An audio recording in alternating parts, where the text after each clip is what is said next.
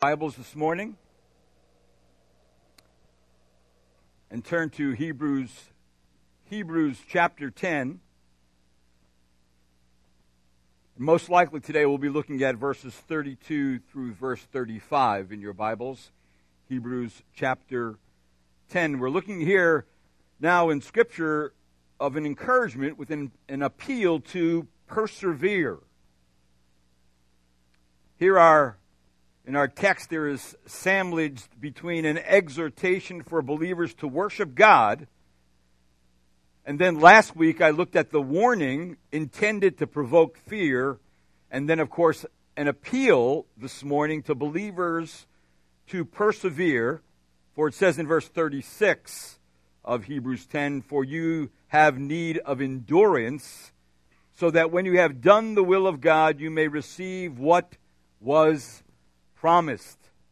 Now, the three things that I've already mentioned that needs to be included in our approach to God are, number one, followers of Jesus Christ are to enter the holy place with confidence. And of course, the challenge was for prayer, and of course, prayer being the highest expression of the Christian's lifestyle of faith.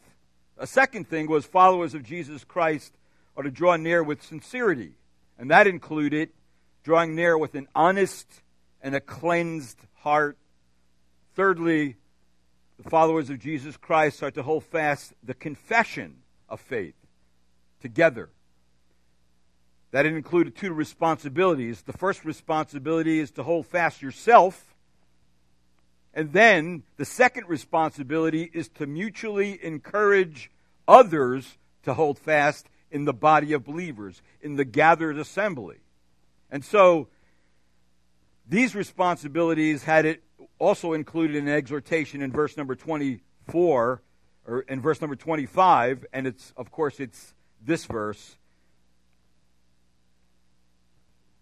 Not forsaking our assembling together as a habit of some, but encouraging one another, and all the more as you see the day drawing near. This is an admonition that is given very strongly, and the failure of some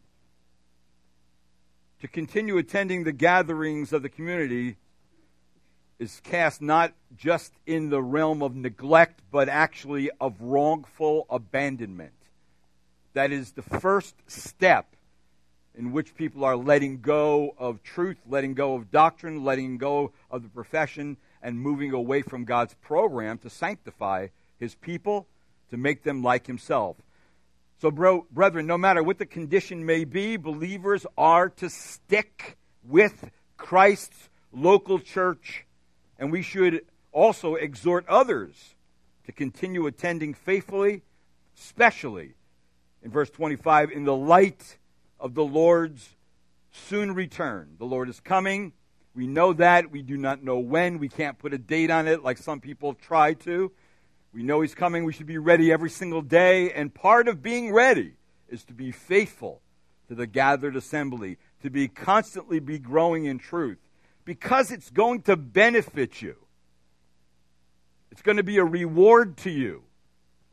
Now, today, that brings me to the fourth and fifth thing that needs to accompany our approach to God. Now, most likely I'll just do the fourth one. And the fourth one is this, that followers of Jesus Christ are to keep near with confidence. Now, in verse number 32 of Hebrews chapter 10, it says this, "But remember, brethren, the former days." Look down to verse number 35. "Therefore, do not throw away your confidence, which has great reward." Now, that's the sandwich that we have this morning. There comes a message of encouragement after the strong warning passage, coupled with an appeal to persevere. Now, I want you to notice in verse number 32 of chapter 10, what are you saying?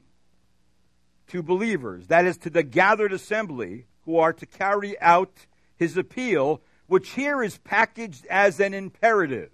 Now, an imperative is a command. And here's the command that he gives them.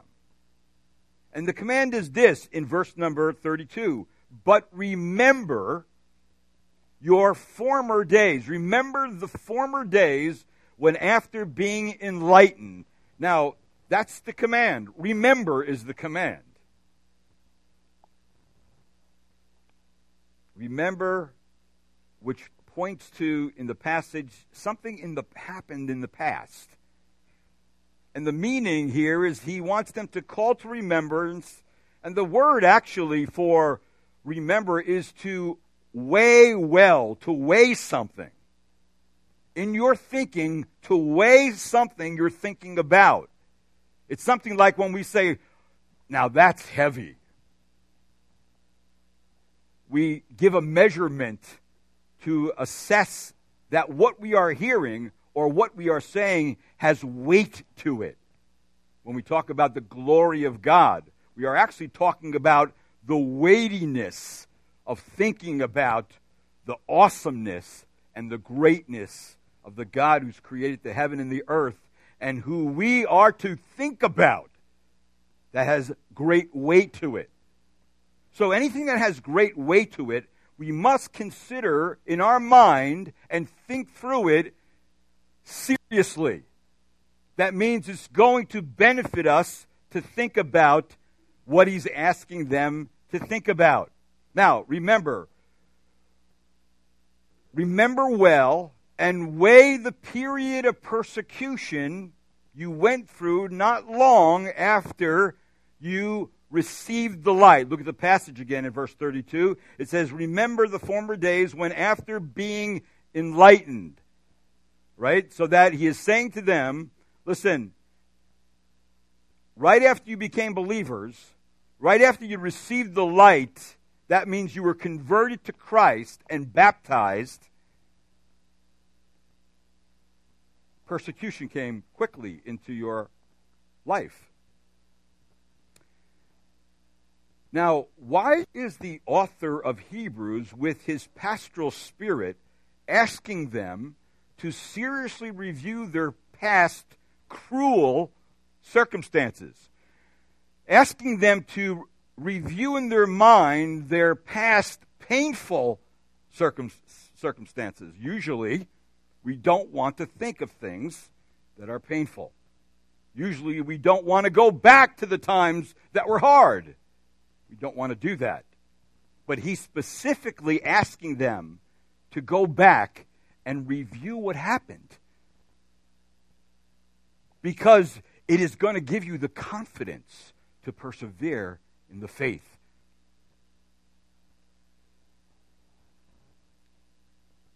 The reason why he asked them is because if they look closely enough, and if we look closely enough to the times of trouble, to the times of suffering, to the times of humiliation, after becoming a believer, we will discover things, and we will learn things there that we will learn in no other place in our Christian walk.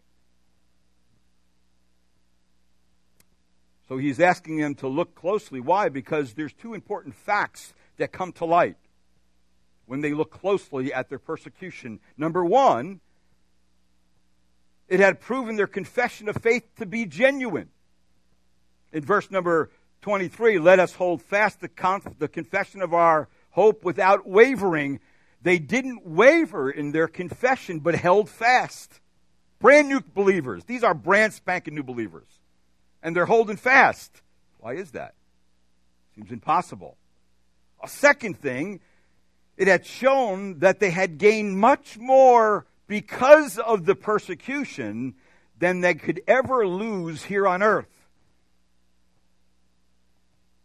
They had gained a proven character in persecution. In other words, persecution matured them spiritually. Persecution matured them spiritually. It is very similar to what Paul taught the Romans when he said in Romans chapter 5, verse 3, not only this, but we also exult in our tribulations, knowing that tribulations brings about perseverance, and perseverance proven character, and proven character hope. And hope does not disappoint, because the love of God has been poured out within our hearts through the Holy Spirit who has been given to us. And they find that out, and we find that out, that God really loves us while we're going through trouble, while we're in the pressure cooker, after conversion. So they, as well as we, are called to think about what we gain in Christ and what we must lose if we shrink away.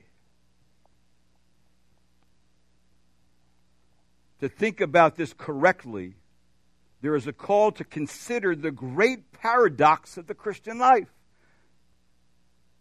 What is that great paradox? It's this: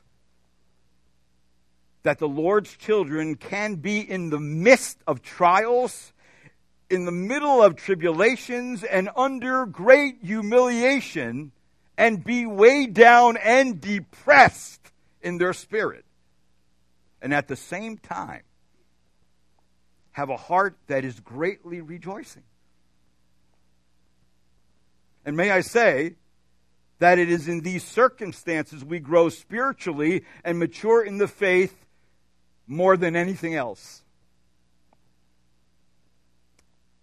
That is why we are to examine more closely the times the Lord has and will again bring us into and through times of suffering, tribulation, and humiliation. It is there and there alone we begin to see with the eyes of faith and learn what we have gained by being in Christ. It is not just a profession of faith. It is a relationship with God that goes on every single day. And if we're to know anything that means anything in our life, one place we're going to learn it, and God has ordained it to be so, is in suffering. It is in trouble. It is when the bottom drops out. Is when you're faced with something that's way bigger than you. And you realize at the same time that tribulation and suffering and humiliation is doing something. I tell you what it's doing. It's challenging your profession of faith in Christ. Now, when those past sufferings are looked at more closely, and in this passage of Scripture, 6 things become evident to what they have gained and what we will gain too when we go through our suffering. And if you notice in verse number 32, the first thing that is gained is that what we gain is light. Now look what it says. But remember the former days after being enlightened. It is the word for light here. It's really to be enlightened spiritually.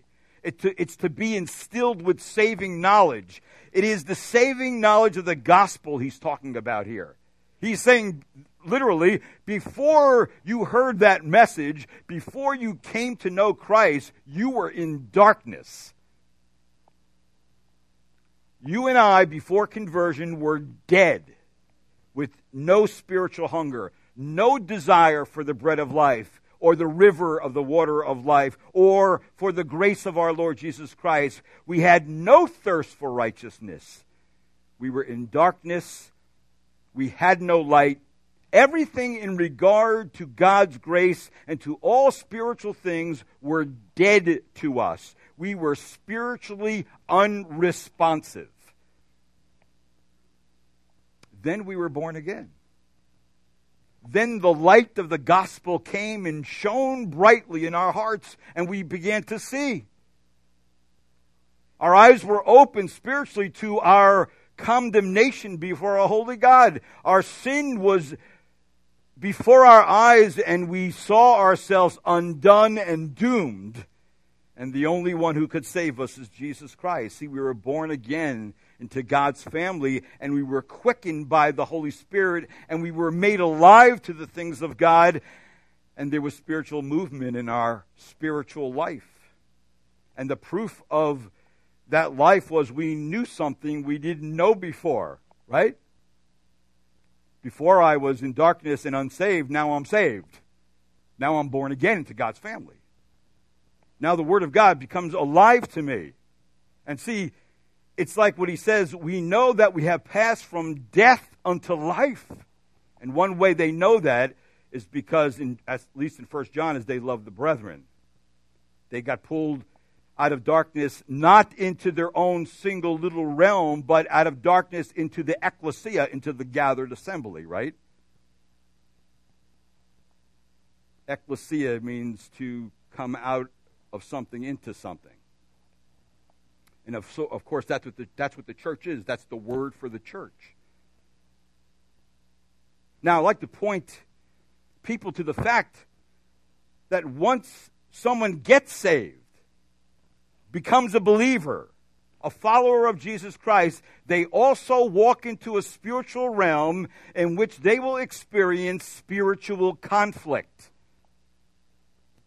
Different things in this realm will challenge their faith, will test their profession, will test what they believe, and will test how they're living their life.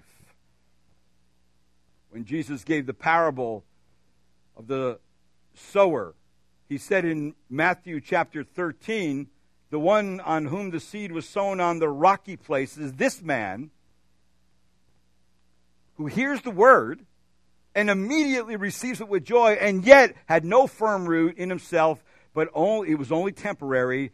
And when affliction and persecution arises because of the word, he falls away. So see, it is the persecution and the affliction that is going to test your profession. It's going to test whether you are or you're not a believer. In this case, it wasn't. And then he also says in verse 22 of Matthew 13, and the one whom seed was sown among the thorns, this man who hears the word, and the worry of the world and the deceitfulness of wealth choke the word, and he becomes unfruitful. See, at every step, our profession in Christ Jesus is going to be challenged. For this challenge, believers will need endurance. That's not willpower. That's not being stoic about life. That's not having a stiff upper lip. That's not any of those things. This is spiritual power to live your life. Because in tribulation and suffering, something will be experienced. And that's this: the ability to supernaturally persevere and live for God in the middle of suffering, in the middle of trouble. And not giving any thought to give up your profession of faith, not giving any thought to throw in the towel, because I didn't have these troubles before. So see, you need endurance, because the Christian walk, if you haven't discovered yet, is a struggle. It is a battle. It is a fight for the faith. Isn't that what Paul said? I've ran the race, I fought the faith. I fought for the faith, right? And he puts his head down to get chopped off. See, that's what the Christian walk is about. So it's going to be the struggle. So the first thing that is gained in Christ is light to see. But a second thing under that light is that we are in a new realm. We're in a spiritual realm now, and so we need endurance. Now, if you look at chapter 10 of Hebrews, the second thing gained, and the second thing the writer of Hebrews wants the people to see, is that they were given this endurance. And look what it says in verse 32. it says this, but remember the former days when, after being enlightened, you endured a great conflict of sufferings. So the second thing gained was they gained endurance. They gained endurance as to a struggling athlete that is striving to reach the goal. And his motive is to reach the goal. His desire is to reach the goal, not to sit down on the bench. It's like a soldier in battle who his desire is to win the battle, to take the hill, to be victorious in the war. That's the sense here, that they were given the ability to endure great conflicts of suffering.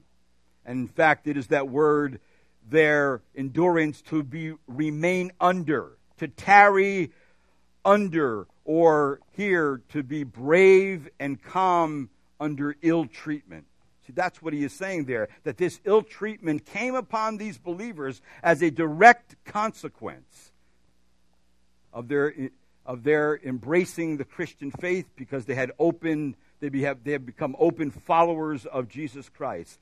It's the Epistle of James also gives us the sense of the place of trials and endurance, the places that these play in our Christian pilgrimage. When he says in James chapter 1, verse 2, consider it all joy, my brethren, when you encounter various trials, knowing that the testing of your faith produces what? Endurance. And let endurance have its perfect result, so that you may be perfect and complete, lacking nothing. So not only did they gain light, but they gained endurance. And then there's a third thing they gained in their enduring, and it's this. They realized they can't endure alone. Not just the power of the Spirit of God upon them, but they can't endure without the church. So the third thing they gain is a deep appreciation for the church body. Look what it says, that these believers became involved in spiritual combat in verse 33, partly by being made a public spectacle through reproaches and tribulation. In other words, partly by being public objects of open demonstrations of hostilities. And then notice in verse 33, partly by being loyal to their brethren who were so treated. And it says, and partly by becoming sharers with those who were so treated. In both cases, the church body became the place of strength and encouragement. And notice this little phrase, become sharers. Actually, it's a sharer in not your own personal conflict, but a sharer in the conflict of someone else in the body. So the Greek word is a very familiar one. It's the word we have heard, koinonia, is the word for what? Fellowship, right? Well, here it's in the plural sense. So it means that, listen, you are to be sharers together in this suffering, that those Christians who were most likely not even of their local congregation, and possibly not even Jews, because this was a gathering of basically Jewish Christians, but they were followers of Christ. So he is saying to them, listen, you entered into fellowship with those who, because of their faith in Christ, were reviled and abused and hunted and caught, and some were imprisoned, and some were sent to death. And you willingly practiced koinonia and entered into their suffering, people being outcast and downtrodden. See, he is saying to them, listen, your confidence is building because in your suffering, you did something supernatural. You did something that you would have never done before. You would have looked the other way when it came to persecution and suffering of someone else, but you didn't. You not only looked at their suffering, you entered into their suffering with them. That's significant, because that is telling them that they have a whole different worldview, that their whole worldview is holistic.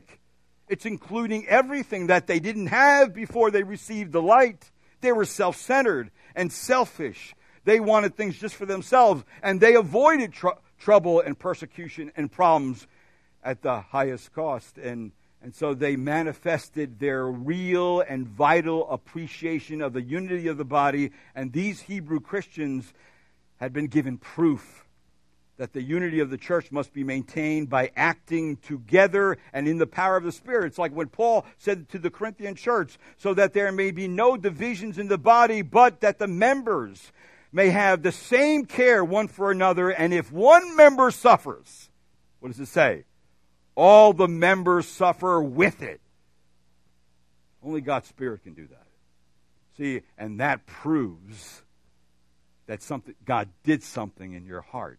That proves in your normal circumstances and your abnormal circumstances like suffering, God is doing something. He's holding you. He's keeping you.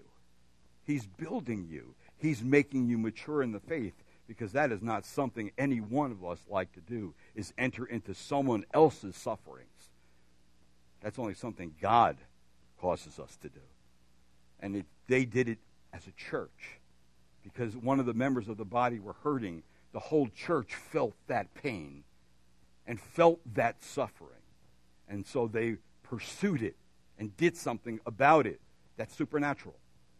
See, that gives me confidence to know it's not just my profession. God's working in me. He's doing something in me. He's changed me. I'm new. Old things passed away. Behold, all things have become new. And this is part of the new me in Christ Jesus. But there's a fourth thing that goes along with this that they gained. And the fourth thing is sympathy. And it goes along with it. Look what he says in verse 34. For you showed sympathy to who? The prisoners. They were acting in the spirit of Christ, their high priest, who was meeting needs through the church. Remember what it says in Hebrews 4. For we do not have a high priest who cannot sympathize with our weaknesses. But how does God meet our weaknesses? He meets it through the body of believers. He meets it through the gathered assembly. He gives us, by the Spirit of God, the ability to have compassion on people. We talked about compassion this morning, one of the first things for real evangelism.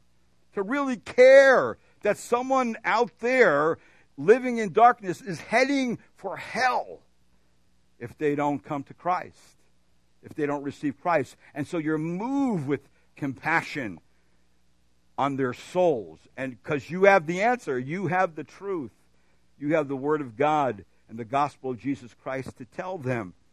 So in this word, there is a sense that the affections are inwardly moved.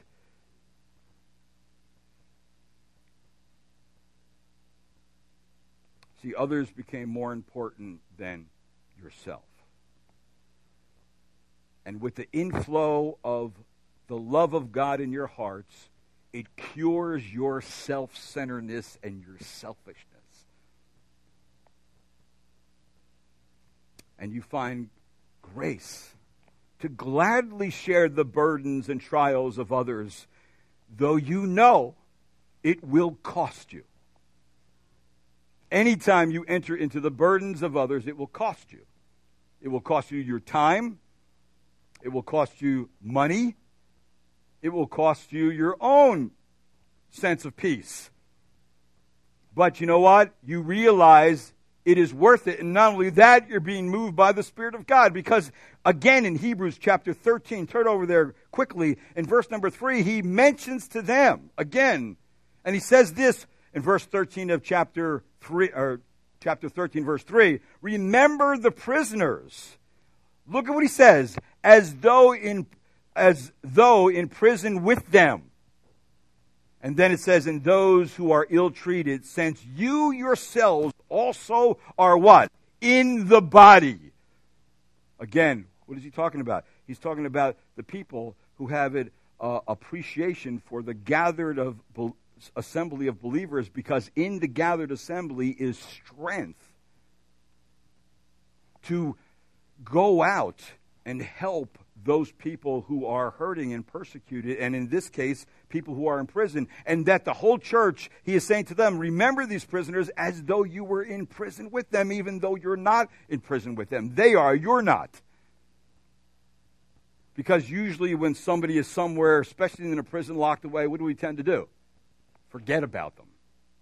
Right? Out of sight, out of mind. The Spirit of God is not going to allow you to do that, and if He doesn't, it proves you're converted. It proves God is doing something supernatural in your life. And here's the fifth thing that is gained. In verse number 34, notice what he says. Here's it. The fifth thing is joy. While losing affection and attachment for temporal things, he says in verse number 34, for you showed sympathy to the prisoners and accepted joyfully the seizure of your property. Brethren, if someone came and knocked on your door and had the authority to take everything you have, would you take it joyfully? In the flesh, no. In the spirit, yes. Because, see, your worldview has changed. You don't think anymore of just about things, about your things. In other words, he is saying here, listen, there was a joy unspeakable and inexpressible going on in you when they came to take your earthly possessions away. And that joy is there because you have calculated that what you gained by being in Christ could not measure up to any materialistic gain or temporal pleasure anyone could take away from you. In other words, if you don't give me your if you denounce Christ and reject Christ, you can have your home. But if you don't do it, we're taking everything you have. See, that was a great choice to have to make. And any one of us would look around and say, well, wait a minute, I don't know if I could do that. But see, when the whole of life is different in Christ Jesus, and that life is what? It is short in light of eternity. Things that we have are only temporal and only for this world. See, so we shouldn't live for them. We shouldn't be storing up treasure on earth, but we should be storing up treasure where? In heaven. It's Matthew, Jesus in the Sermon on the Mount says, rejoice and be glad, for your reward in heaven is great, for the same way they persecuted the prophets who were before you. And then Peter says in 1 Peter chapter 1, in this you greatly rejoice, even though now for a little while, if necessary, you have been distressed by various trials, so that the proof of your faith, being more precious than gold, which is perishable, gold perishable, your faith not perishable, even though tested by fire, may be found, what? In the result of the praise and the glory and the honor of the revelation of Jesus Christ. See, the way we think about life has changed. My life is short. Eternity is long. I have the light. I see the truth. I see what's going on in the world. I see that I could live for temporal things. I see that I can pour my life out to make a lot of money. But I also see when I look in the world, it all falls away. It all drops away. And see, I begin to conclude that it is not worth giving up Christ for temporal things, for possessions, for money, for prestige, for power. It is not worth it, because all those things are temporal. They're going to pass away. They're going to pass away with the earth. But my word never passes away. Your salvation, your faith is eternal in Christ Jesus. No one could take that away from you. And see, this is what he is saying to them. This is what gives you confidence. So here's the question. What got you through this time of conflict and suffering without losing your confidence and your confession and your joyful demeanor? What got you through that? Well, he says it in verse number 34. And notice what he says, the last part of the verse. Knowing that you have for yourselves a better profession and a lasting one. You have better possession and a lasting one. See, that's what you do. You know something. You know you have for yourselves a better possession and a lasting one. And that knowing here is to know positively. I know. I am the owner of things that are permanent. I know that I have treasure far better than the best I could hold on this earth, where moth cannot destroy, where rust cannot decay, where a robber cannot take away.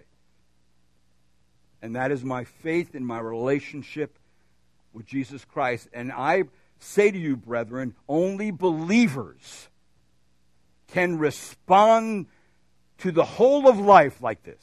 Only believers. Because when this comes, if you're not a believer, you're going to hightail it out of there. You're going to say, I do not need this. I'm gone. But a believer perseveres, knowing that his good Lord has sovereignly chosen these sufferings to mature you, to make you strong, to build sympathy into your soul for other people, to show that you have a joy that no one could take away, nothing could take away, even though you may be suffering outwardly. It's just like the mariners who realize, the sailors who realize when two bodies of water come together, there's usually a very strong top current, and underneath there's a very strong undercurrent.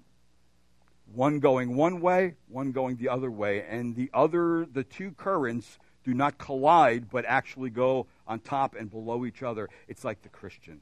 The Christian, everything going wrong on the surface, but beneath, there's an undercurrent. There's the undercurrent of the joy of the Lord, of the rejoicing in the Spirit, of the great things that God has given you in salvation as you're learning them and realizing this affliction, suffering, humiliation is good for me, and it will only be for a time. He will get me through it. He will build character into my soul, and in building character, He will give me endurance to continue to press on to my heavenly calling.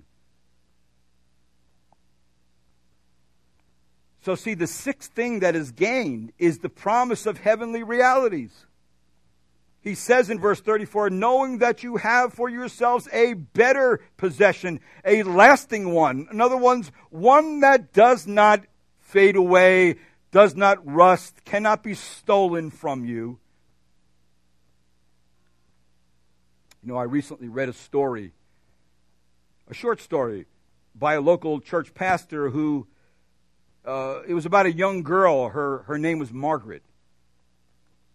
Margaret attended his church, and he says that this woman truly bore witness to God's grace. The pastor said that she was confined to a wheelchair for most of her adult life, and that Margaret lived in a body that was contorted and misshapen, ravaged by multiple sclerosis, and she spoke softly and often slurring her words barely with audible grunts. She drooled constantly and was in pain most of her waking hours. But she loved Jesus, and she never missed church. Sunday morning, Sunday evening, midweek prayer meeting, special gatherings, Margaret was always there and always in a neatly pressed dress.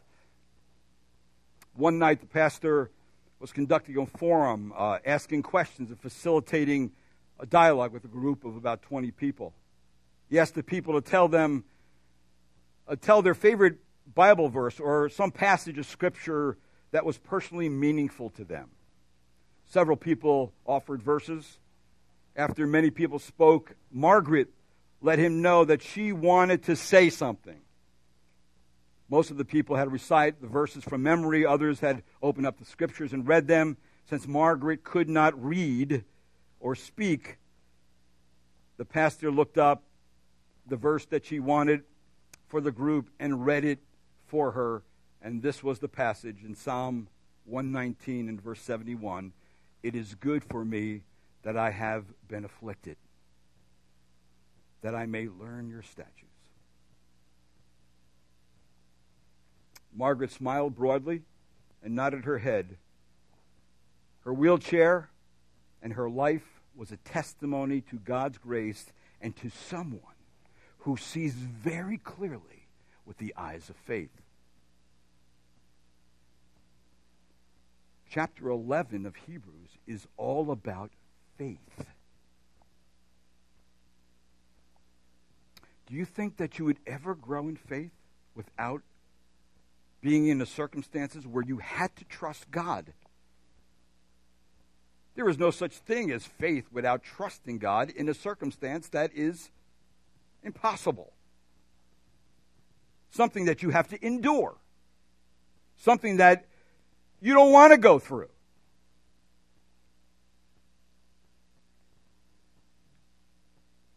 So the very truth that is going to get you and I through every conflict, every tribulation, every suffering, every humiliation, and bring us to heaven is the promise that our great God, who tells us the truth, cannot lie. And as he already said in Hebrews, those who have been called may receive the promise of eternal inheritance. And then in Hebrews 11, but as it is, they desire a better country, that is a heavenly one. Therefore God is not ashamed to be called their God, for he has prepared a city for them.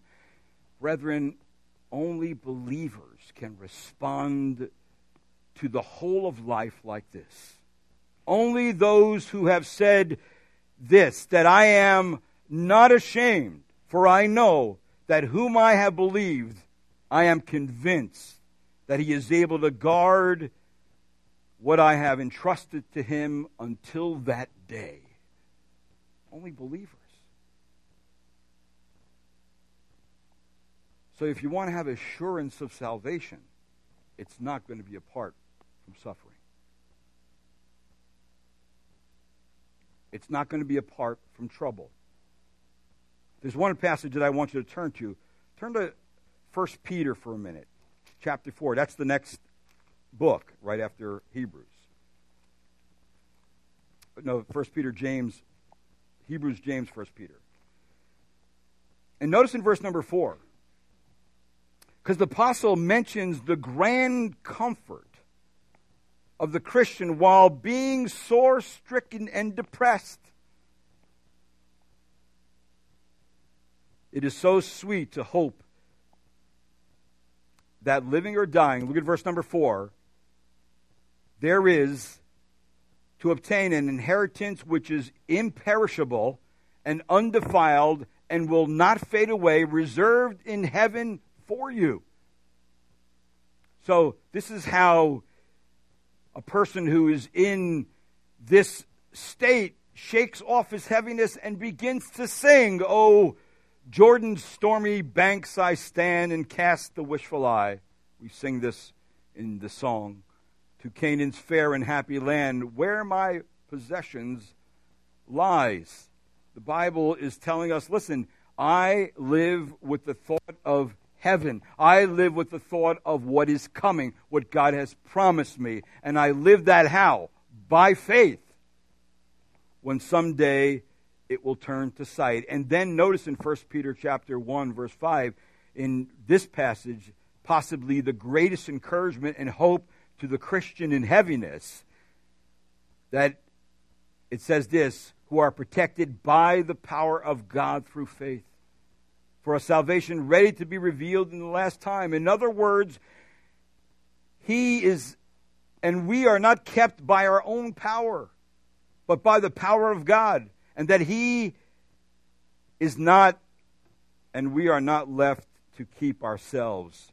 We are kept by the Most High God. What a comforting thought that is.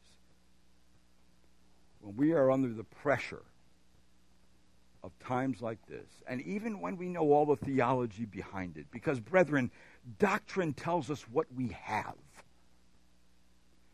Trials, tribulations, and humilities prove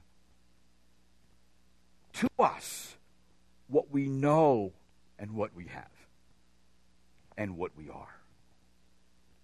And no one could take that from you. That's why people can die for their faith. That's why people can suffer for their faith. That's why people can go to a foreign country and leave all their possessions to go and serve Christ. Because they know there is a greater weight of glory for them. They know that beyond a shadow of a doubt. Now, with all that in your mind, turn back to Hebrews chapter 10. Look at verse number 35. So, you see, if you think seriously about what you have gained by being in Christ, you will conclude that it would be utterly foolish to throw away so precious and valuable a gift as salvation. So here is the logical imperative in verse 35. Therefore, do not throw away your confidence, which has great reward. That's why he told them to consider the weight and the details of the suffering they went to, so they know that's why I shouldn't throw away my confidence in Christ and my profession and my what the Lord's been doing in my life, because God's been building me all along. He's been there all along strengthening me. He's been there building character into me. He's been there making me like Him. That's what He's been doing. And believe me, if anything gives you confidence, it's going to be Christ-likeness that you even see in yourself. Man, I wouldn't have responded like that a year ago. But now, I want to respond the way God wants me to respond and please Him.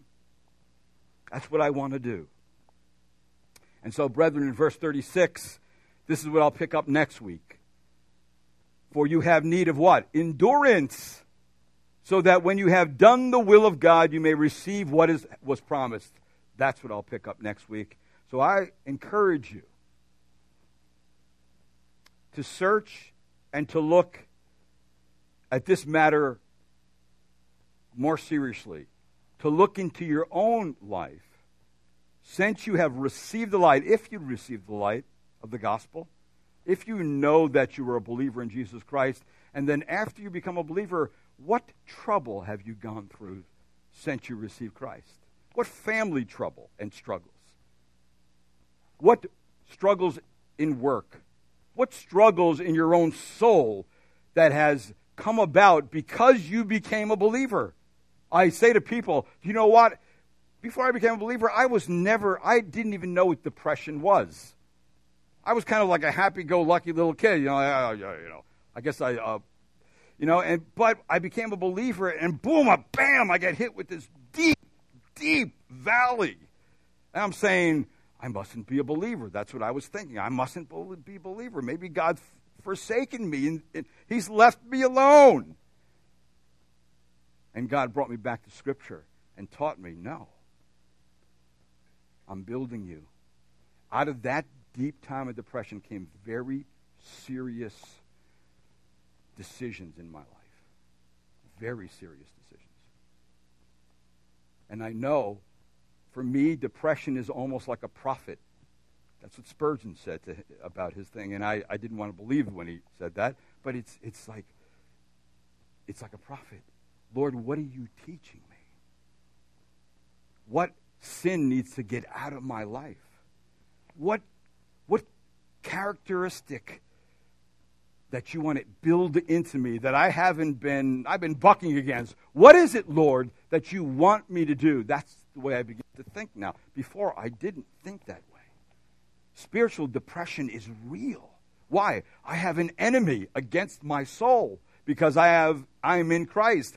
I have the world against me and the trend and thinking of the world against me, and my own flesh doesn't cooperate with my spiritual walk. Right? And you know what? You have the same problem. So see, we're in the same boat. But when we get a handle on this paradox in the Christian life, that in the middle of suffering, there is still rejoicing because God's working, He's doing a good work in you, right? And He's going to perform it until the day of Jesus Christ. He's going to finish it. He started your book, and He's going to write the last chapter. I'm telling you, Jesus is the author and finisher of your faith. That's where Hebrews is heading. But it's not. Don't ever think there's not a chapter that doesn't include suffering. Matter of fact, most chapters do. Now, I'm not going to ask you to say amen to that. But I do want to say this first to real believers.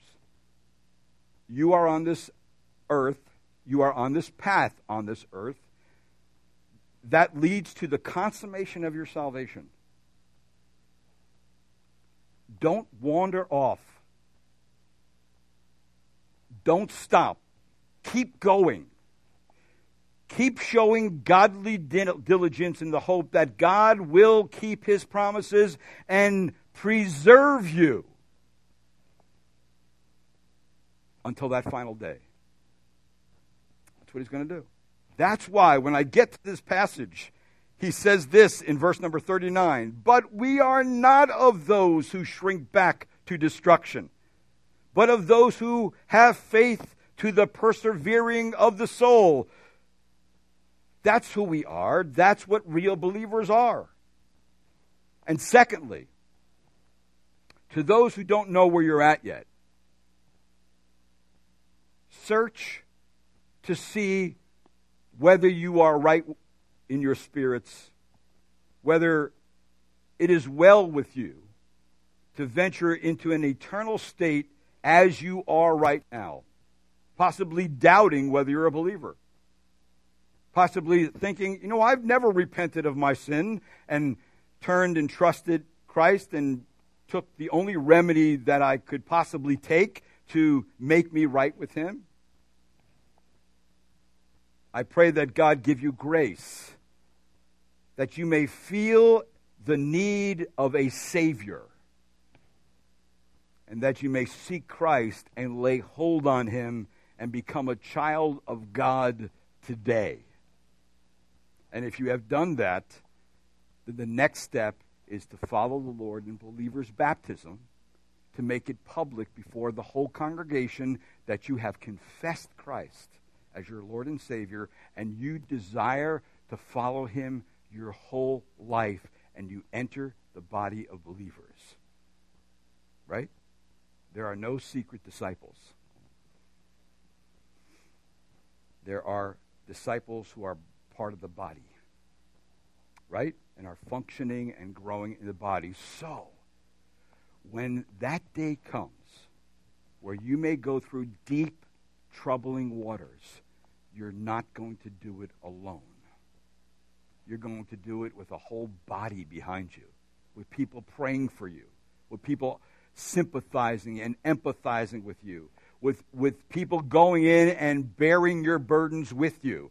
Why? Because some of them been there, but they understand in the Spirit that's what God wants them to do, and we get each other out of these times. We grow together, and we give God the glory. Why? Because it proves our confession in Christ is real. It's true. And we become strong, and nobody can take that away. Amen? Let's pray. Lord, thank you this morning for your great people. Thank you, Lord, for your great word. Because I know, Lord, that if it wasn't for your word, we wouldn't know what you really wanted. We wouldn't know what to really experience. And especially, Lord, we would not know how to deal with suffering or where to hang it. But, Lord, because of your word, we understand clearly. And we pray, Lord Jesus, that you would help us through every circumstances that we are going to come in contact with in our life. And I pray, Lord, that we would get through it to the glory of God, and that we would bear it like soldiers, because you have a hold on us, and you have given us the church body, and you've given us promises for the future that will not receive in their fullness until we're in your presence. And so, Lord, we thank you for telling us these things so we can live life with joy intact and with a strong testimony and perseverance that you're building into us by your Spirit. Thank you, Lord, again. We give you the praise. We give you the honor. We give you the glory for all that you'll accomplish for the greatness of your name. And I pray this in Christ's name. Amen.